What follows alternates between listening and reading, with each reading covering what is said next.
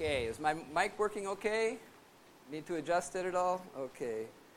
We're continuing our series in James tonight, and we're about in the middle of the letter of James. What do you think of it so far? Are you enjoying James? I don't see a lot of excitement about it there. James is pretty hard-hitting at times. He doesn't pull any punches. He puts it very straightforward. He's pretty hard on us and very challenging. So sometimes it's not the most enjoyable letter to read or part of the Bible, but it certainly is powerful and can really guide us in experiencing God's work in our lives.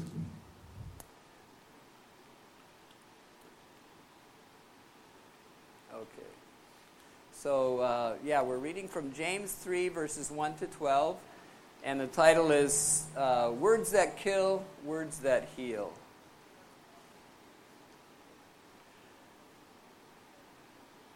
Okay, so let's read the word of the Lord from James chapter 3. Not many of you should presume to be teachers, my brothers, because you know that we who teach will be judged more strictly. We all stumble in many ways. If anyone is never at fault in what he says, he is a perfect man, able to keep his whole body in check. When we put bits into the mouths of horses to make them obey us, we can turn the whole animal. Or take ships as an example. Although they are so large and are driven by strong winds, they are steered by a very small rudder wherever the pilot wants to go. Likewise, the tongue is a small part of the body, but it makes great boasts. Consider what a great forest is set on fire by a small spark.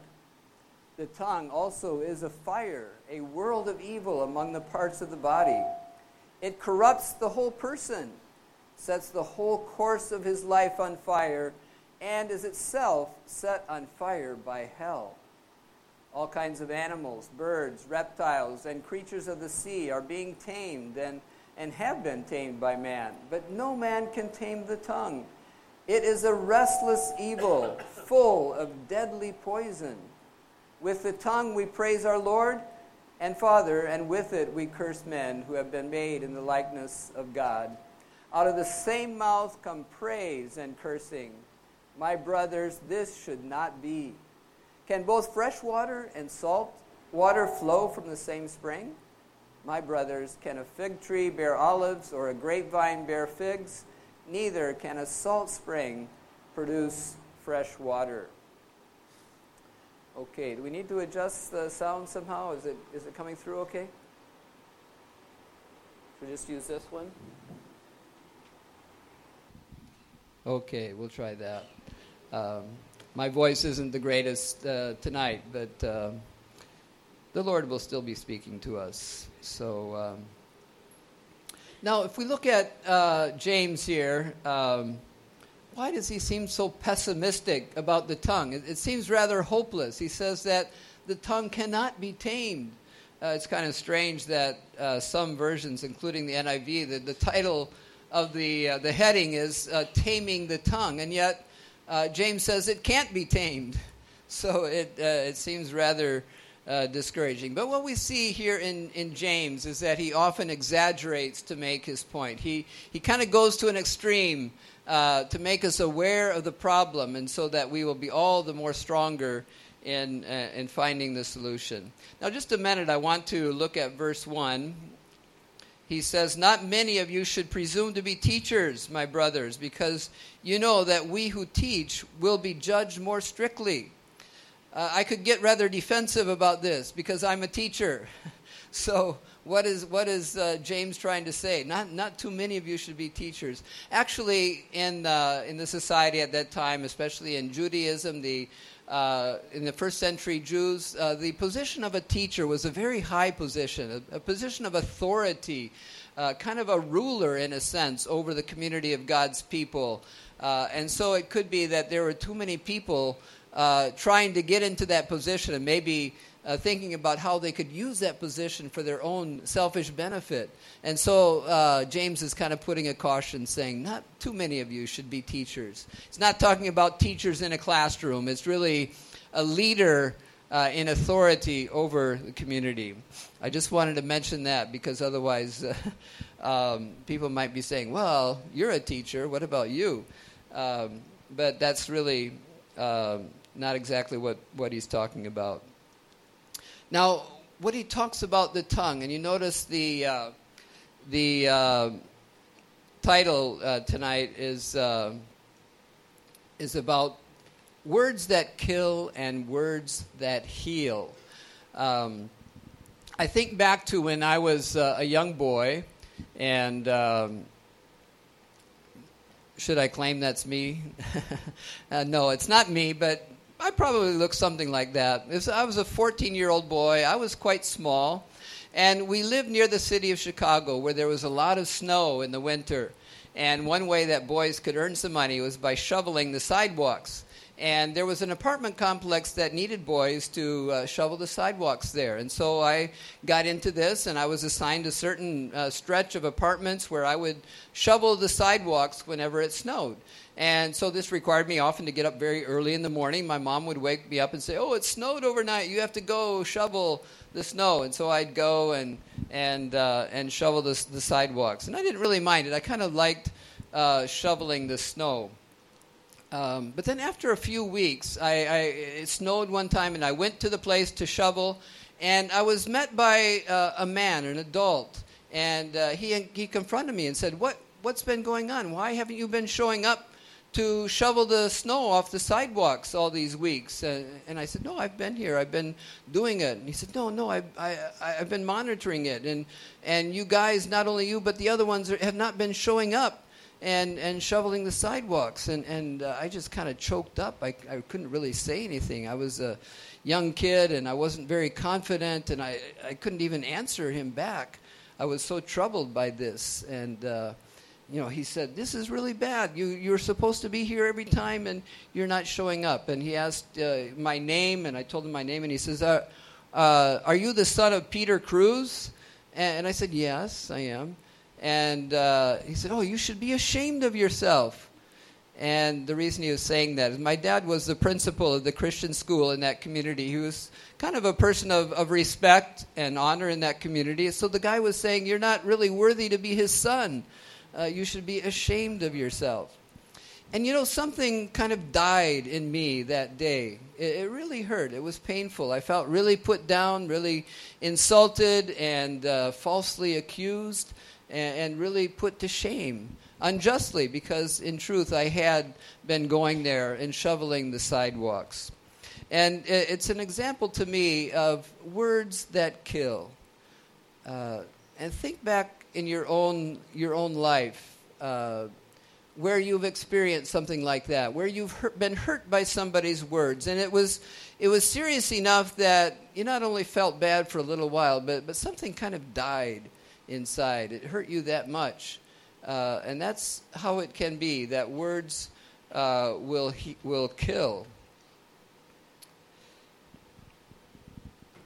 So this is something that the Bible passage talks about. It doesn't exactly use those words, but think about it too in terms of, he talks about cursing and blessing. So we think about words that curse and words that bless. So we have 4 sections of our message tonight. The first is the power of words, and the second will be evaluating our words. The third is transformation of our words, and then the final is thinking about how we can really speak words of blessing and words of life-giving words. So first of all, the power of words to hurt and to kill. And back to James 1, just notice a few things that James says about the tongue here.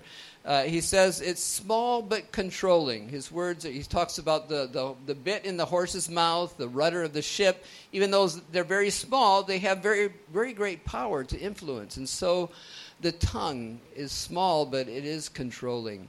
Secondly, he says the tongue is boastful. It makes great boasts, he says. Then it is fiery. The tongue is a fire, he says, and set on fire by hell itself. The tongue is corrupting. It corrupts the whole person, James says. And then it is untamable. No one can tame the tongue. Beyond that, it is restless, he says. It's a restless evil. It's poisonous, full of deadly poison. And then finally, it's inconsistent. Out of the same mouth come praise and cursing, he says. And that really should not be. So again, James seems very pessimistic here about the tongue, and in a way we don't find the solution in his passage here, and so we need to look elsewhere for how to deal with the tongue. But first I think of one of the 10 Commandments. You see it on the screen. How would you answer if someone said, have you broken this command?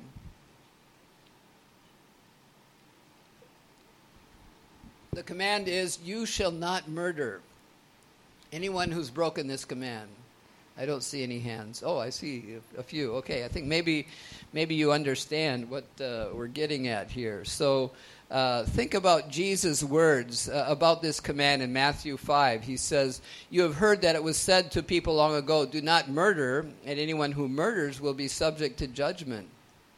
But I tell you that anyone who is angry with his brother will be subject to judgment. Again, anyone who says to his brother, Raka, is answerable to the Sanhedrin.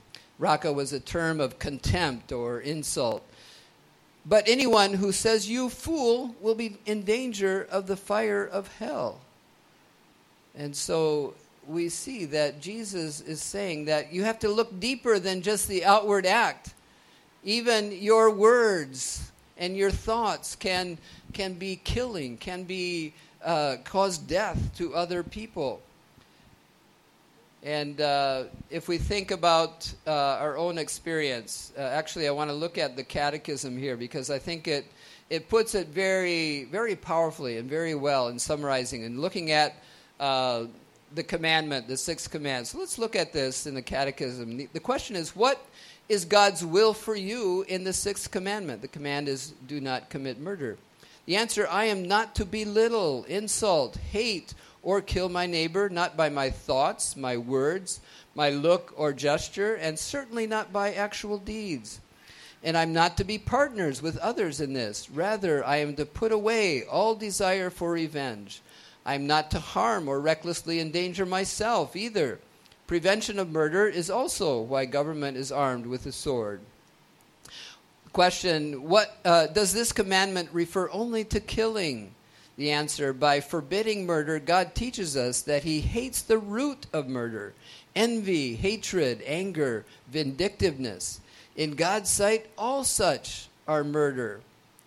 The next question, is it enough then that we do not kill our neighbor in any such way? And the answer, no. By condemning envy, hatred, and anger, God tells us to love our neighbors as ourselves, to be patient, peace-loving, gentle, merciful, and friendly to them, to protect them from harm as much as we can, and to do good even to our enemies. And so the Catechism really makes it very clear that this command has to do with not only our actions, but our words, our whole way of life, and that we need transformation, not only to stop doing these things, but also to experience the power of love, of God's love that we receive and then extend to others around us. Just think about your own experience, perhaps, of what kinds of words are words that kill, that hurt, that cause so much pain. And we have a list of them here: attacking words, threatening, mocking, insulting, humiliating words, teasing, sarcastic words, accusing words, insinuating words, manipulating, bullying, discouraging, deflating, fighting words, intimidating, name-calling words. Okay, there's a couple of people that are quite good at using these kinds of words, it seems. I just put this here to remind us that it's even people in high positions that have trouble with their tongues. But if we think about that list of those kinds of words that are painful or hurtful, we've experienced some of that ourselves. If we are honest, we have also been guilty of using those words with others. We could call it verbal abuse. We are probably familiar with physical abuse, and sometimes this is a problem in marriage or in the family. And physical abuse, especially, is usually done by men who are physically more powerful, usually, than their wives and their children, and it's a very sad thing. But in terms of verbal excuse, both genders are very well capable of doing verbal abuse, both men and women, and so this is a problem for all of us. So thinking about words, on the other hand, not words that kill, but words that bless and that give life. These are encouraging words, affirming words, comforting words, hopeful words, and appreciative words. How have you experienced that? Think about your own life and how you've experienced that, these positive, encouraging, healing, and blessing words from others. I think about my high school graduation. A few years after the snow shoveling incident, I was 17 years old and graduating from high school, and I had to give a speech at the graduation. No, I wasn't the valedictorian. I wasn't the smartest, but somehow I got roped into giving the speech at graduation. And this was a terrifying thing for me. I was really scared, and because I had this problem with stage fright, and I was really frightened about this. But after plenty of prayer and fasting, I went up and gave the speech, and by the power of God, it went very well. And then afterwards, as people were congratulating the graduates, people were saying, wow, you gave a great speech. You're going to become a pastor, aren't you? You'll be a preacher. You'll go far in this, and you'll do great. And that was so encouraging to me. It really changed my life. Because up until that point, I had thought about going into ministry, but I thought, no, I really can't. I'm just too frightened to speak in front of people. But that really changed things around. It was the positive, encouraging words of people that made a great difference. Just thinking about the importance of words, Jesus made it very clear in Matthew 12. Let's read these few verses. Jesus said, "Make a tree good and its fruit will be good, or make a tree bad and its fruit will be bad. For a tree is recognized by its fruit. You brood of vipers, how can you who are evil say anything good? For out of the overflow of the heart the mouth speaks. The good man brings good things out of the good stored up in him, and the evil man brings evil things out of the evil stored up in him. But I tell you that men will have to give account on the day of judgment for every careless word they have spoken. For by your words you will be acquitted, and by your words you will be condemned." Let that sink in a minute for us.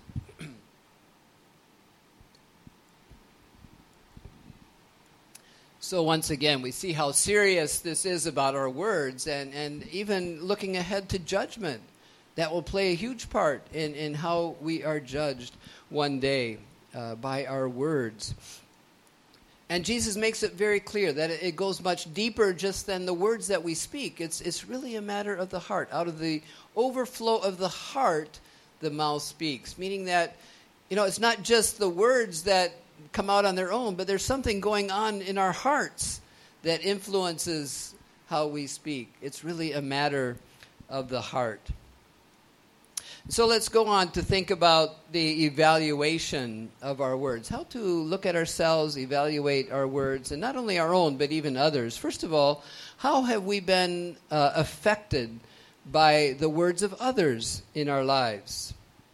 And first of all, for good. How have you, if you think about the past, not only when you were a child, but even growing up and as an adult, how have you been blessed and encouraged by the words of others? Maybe try to think of one person in particular that influenced you positively in your life? Maybe a teacher, a coach, a mentor, an employer, a parent, just someone in your life that has made a difference in a positive way. And if you think about that person, it's probably their words that made a very big difference. How they spoke about you, how they encouraged you, affirmed you, and so on. I think, again, about my high school years, and I think about our principal while I was in high school, and he was such a great listener.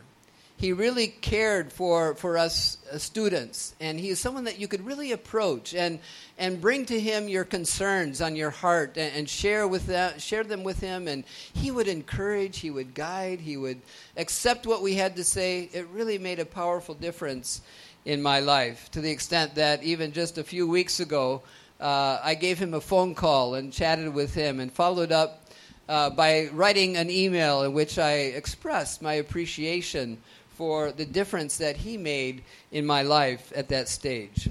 So thank God for these people that he has placed in your life and mine that have really encouraged us in the words that they spoke that helped us forward. But then also think about how you've been influenced in a negative way by the words of others. Don't dwell on this too much. I don't want you to really be thinking about that and thinking back and maybe thinking about revenge for those people in the past. But just think briefly that, yes, in some ways, you and I have been hurt or discouraged by the people around us. But then let's go on to think about how we influence others. What are the effects of our words upon others around us? And, generally we're not very good judges of ourselves in this. So to try to think about, how do people around you experience you in your words? Maybe your spouse, maybe a close friend that could kind of evaluate. What would they say about your words and how you speak and the influence that has on others? And I have a list of words. I wasn't able to put it on the PowerPoint, but I'll just read through this list and try to pick out a few words that would be true of you, that perhaps someone else would say, that's how I would describe his words or her words. Just think about these terms and choose a few that apply to you. And these are in alphabetical order, and they include both the negative and the positive. So think of both, the positive and the negative here, about your words. Argumentative, arrogant, attacking, bitter, bland, blunt, bossy, careless, cheerful, cold, comforting, critical, encouraging, entertaining, enthusiastic, fault-finding, few, forthright, friendly, funny, gentle, gossipy, grateful, harsh, hopeful, humble, insightful, insulting, intelligent, intimidating, joking, judgmental, kind, many, motivating, nagging, patient, peaceful, pleasant, quarrelsome, sarcastic, sharp, sweet, thoughtful, timid, understanding, warm, witty. If you can just choose a few of those terms that would kind of describe your words, how you influence others with your words, what would you choose? What would you identify? And maybe even later you could ask a friend, a spouse, a son or daughter or parent, what would they say? What would they choose from the list? And if you'd like me to send this list to you, I can find some way to do that. Let me know. But let's go on to think about the transformation of our words. And thinking back again to James 3, again, it sounds quite pessimistic, and he says the tongue cannot be tamed. So we might say, well, why try? If it can't be tamed, if we can't control it, let's just give up. I don't think that's what James really wants us to do. There's a few positive notes in James here. He says, with it we bless, or we praise God. So there's some possibility we can do something good with our tongue. He also, in verse 2, he talks about the perfect man who controls his speech.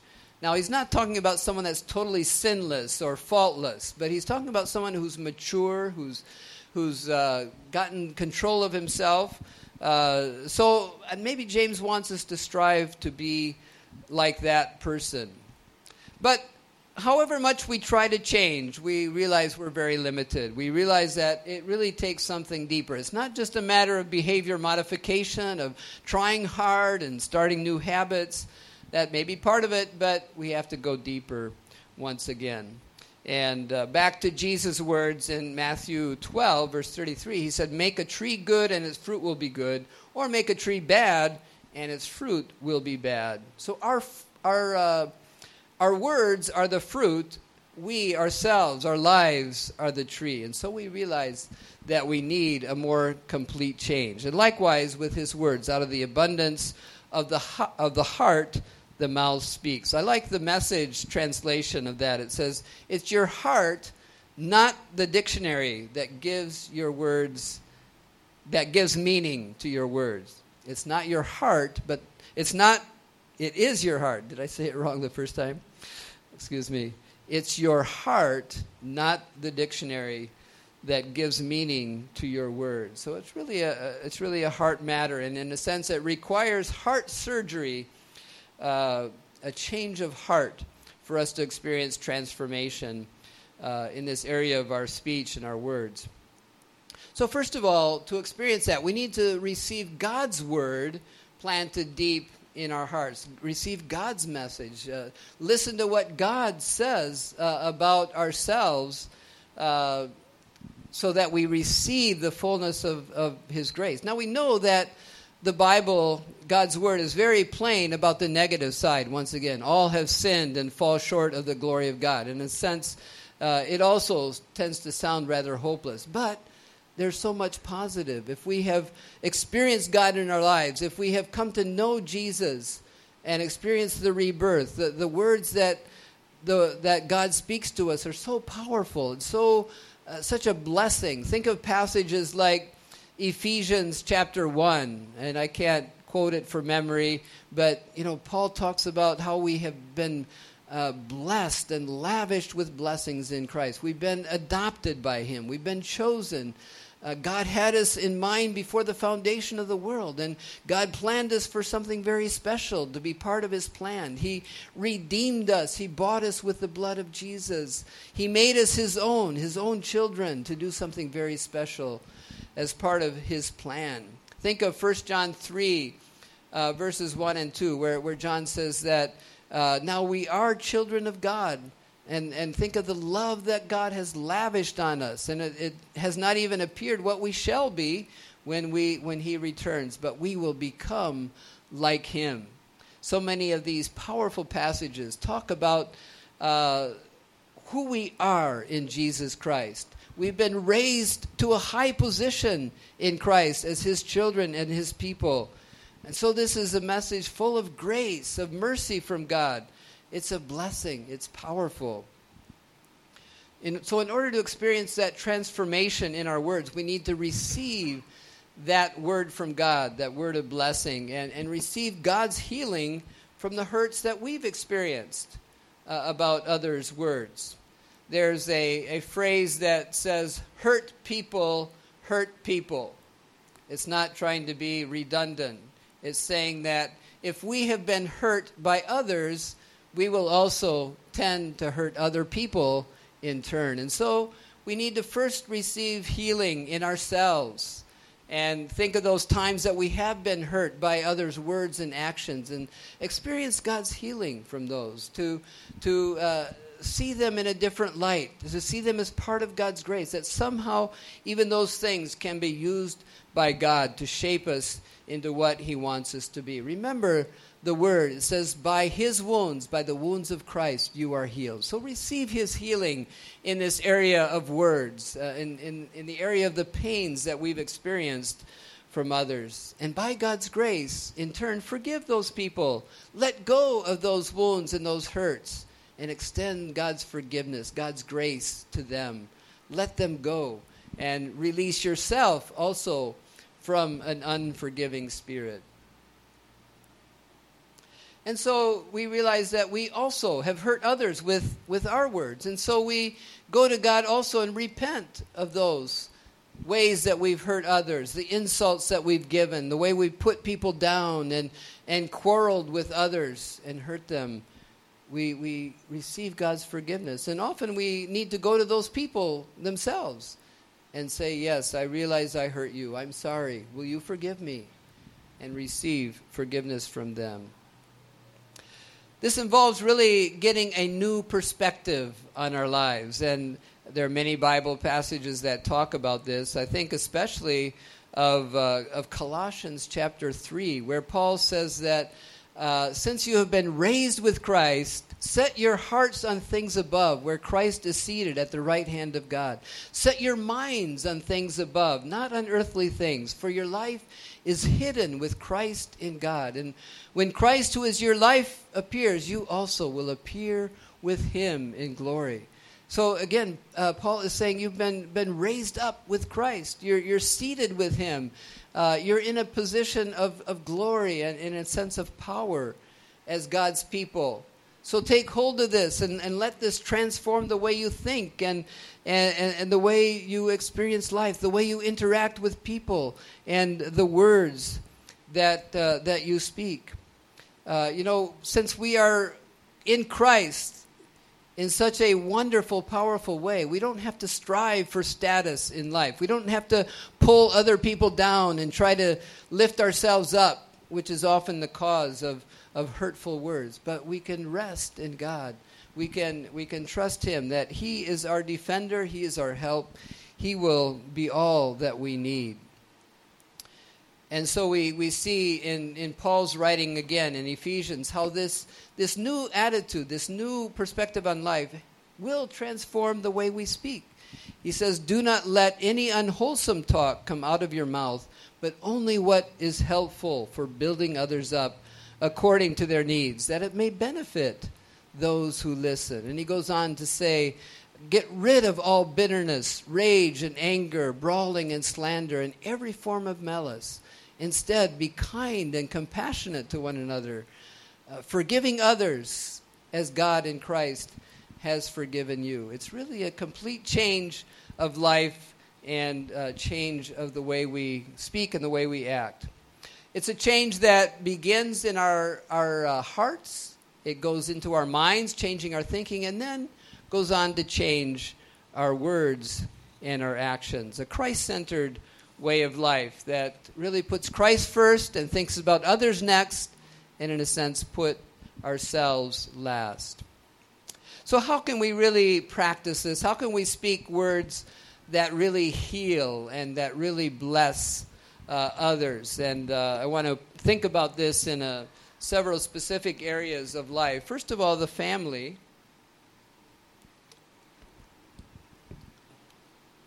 I hope your family is a place of great harmony, of sweet words, but in reality, our families, our homes also tend at times to be places of quarreling and harsh words.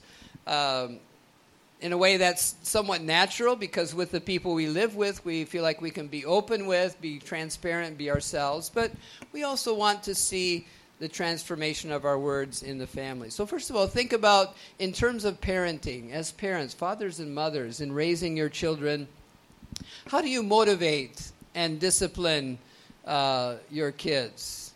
So, there is a tendency at times for parents to use shame or humiliation.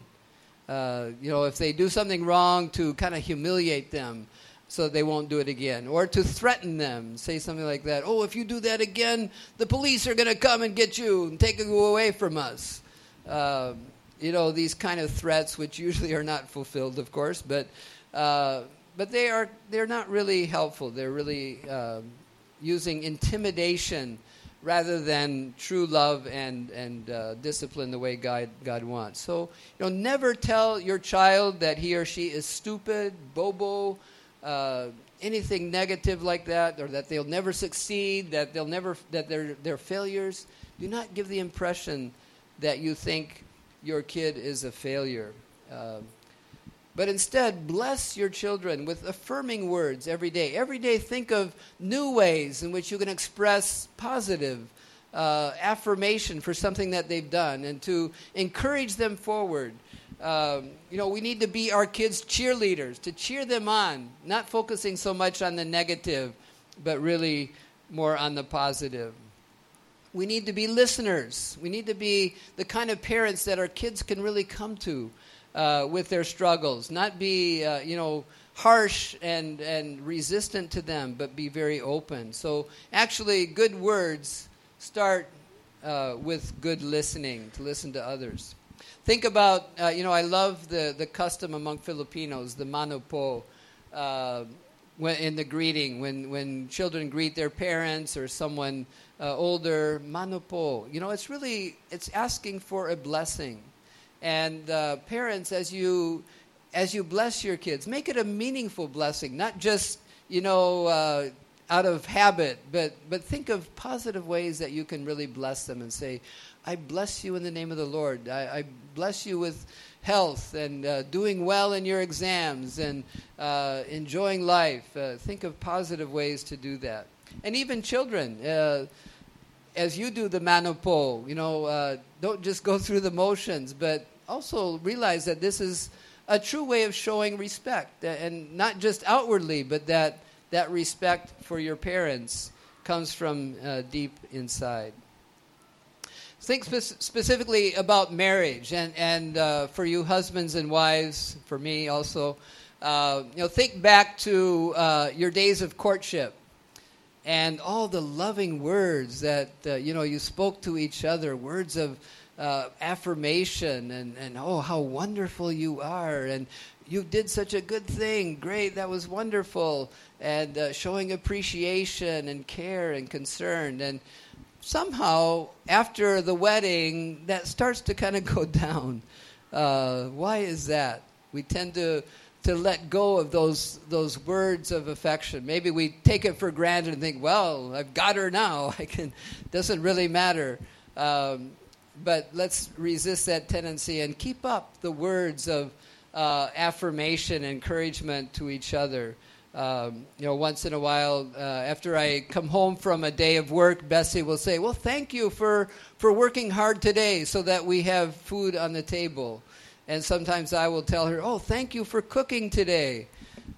We might think, oh, do you really need to say that? Can't you just take it for granted? But at least sometimes we ought to repeat those words of affirmation and find creative ways to express and show appreciation and affirmation. I think about the workplace. In the workplace, I know many of you work in places where there's probably a lot of negative words that you hear. Many of you are working in non-Christian environments, and that may be a struggle. But think how you can respond positively. As Jesus says, bless and do not curse. Bless those who curse you. And so we can practice that in the workplace. For employees, what do you say about your boss to your fellow workers when he's not listening? There's a tendency for employees to kind of complain about those in charge, those in authority, and speak some bad words while they're not around. But think about how you can be positive, too, even when they're not listening, and engender a positive attitude among others. For employers, be careful not to use intimidation or harshness with your employees. Don't be critical, harsh, or humble them, humiliate them. But again, be positive, be encouraging. One thing that really helps with this is to respect employees, those that we serve, that we're supervising, as truly fellow human beings made in the image of God. They're not merely servants, they're not slaves, but they are fellow human beings in God. I think back again to two bosses that I worked for. One was, while I was still in high school, I worked part-time in a department store doing janitorial work. And my boss's name was John. And John was so patient. He would explain how to do things, and if I would do it wrong, he would carefully show me the right way to do it. He wouldn't get angry or upset or impatient. I remember one time that I and my fellow workers were kind of racing to set records, to set speed records, like who could vacuum the store in the least amount of time. And I think I was setting the record. And then one day John said, you know, you guys are not really cleaning the floor very well. You're not really vacuuming very well. And I wondered, how did he know that? And he said, oh, I could tell because there's not much dirt in the vacuum cleaner. But he was very gentle, very calm about it. Later on, my first year in college, I needed to earn some money. So I worked part-time for a contractor who was building houses with hollow blocks. And so I was assigned to carry the hollow blocks to the masons and make the cement and bring it to them. And there were two bosses, actually. One was very good, but the other one was very negative. I don't even remember his name, but I'll just call him Albert. So Albert would be insulting and say, why did you do that? Hurry and get the cement over here. Don't be so slow. Come on, don't you know how to do that? And he would just be kind of insulting and mocking. And I can remember one time I accidentally dumped a whole wheelbarrow full of cement. You know, it's about a half cubic meter of cement. And so it was wasted. And he just laughed and mocked me for it. And, of course, I felt very ashamed and very put down. Now, you probably have experienced things like this. But what is kind of noteworthy as I look back upon this, which one do you think was a Christian? Actually, John, the first one, I don't think he was a Christian. But Albert was a church-going Christian. And yet I think back, who was really more like Christ? Who was a godly employer in the sense of being kind and caring? And it really said to me, yeah, we really have to be careful how we treat other people, especially employees. Are we really being Christ-like in the way that we do that? So okay, thank you. A few other tips about speaking healing and positive words. Bessie and I just came back from Cambodia. I know Brother Toyditz is familiar with Cambodia. So Toyditz, can you show us how people greet each other in Cambodia? What's the typical way of greeting? Okay, you see, it's like this. And, when I encountered that, it really kind of bothered me. I thought, well, am I worshiping the person? And, it seemed like an act of worship. And I thought that only God should receive that kind of action. And I kind of struggled to receive it from people and to practice it myself. And I'm still not very good at it. But Bessie and I were there for a couple of weeks recently. But what came to my mind is that every person carries the image of God. And so when I would greet people like that, I would think, I'm respecting the image of God in people. And if we take that attitude that everyone we meet, everyone we interact with, carries the image of God, and so we need to respect and show that respect in our words. Another thing is to just remember the power of blessing. If we read through the Bible, we really see the power of blessing. In the Jewish tradition in the Old Testament, when fathers would bless their sons, and we have the benedictions in the Old Testament, and then in the New Testament, especially in Paul's letters, we see every letter ends with a blessing. And so we need to think, how can we receive blessings from God and pass it on to others? That blessing itself is very powerful. It has powerful impact in the lives of others. And again, remember Jesus' words, bless and do not curse. Even bless those who curse you. By blessing, we are participating in God's nature, in God's work.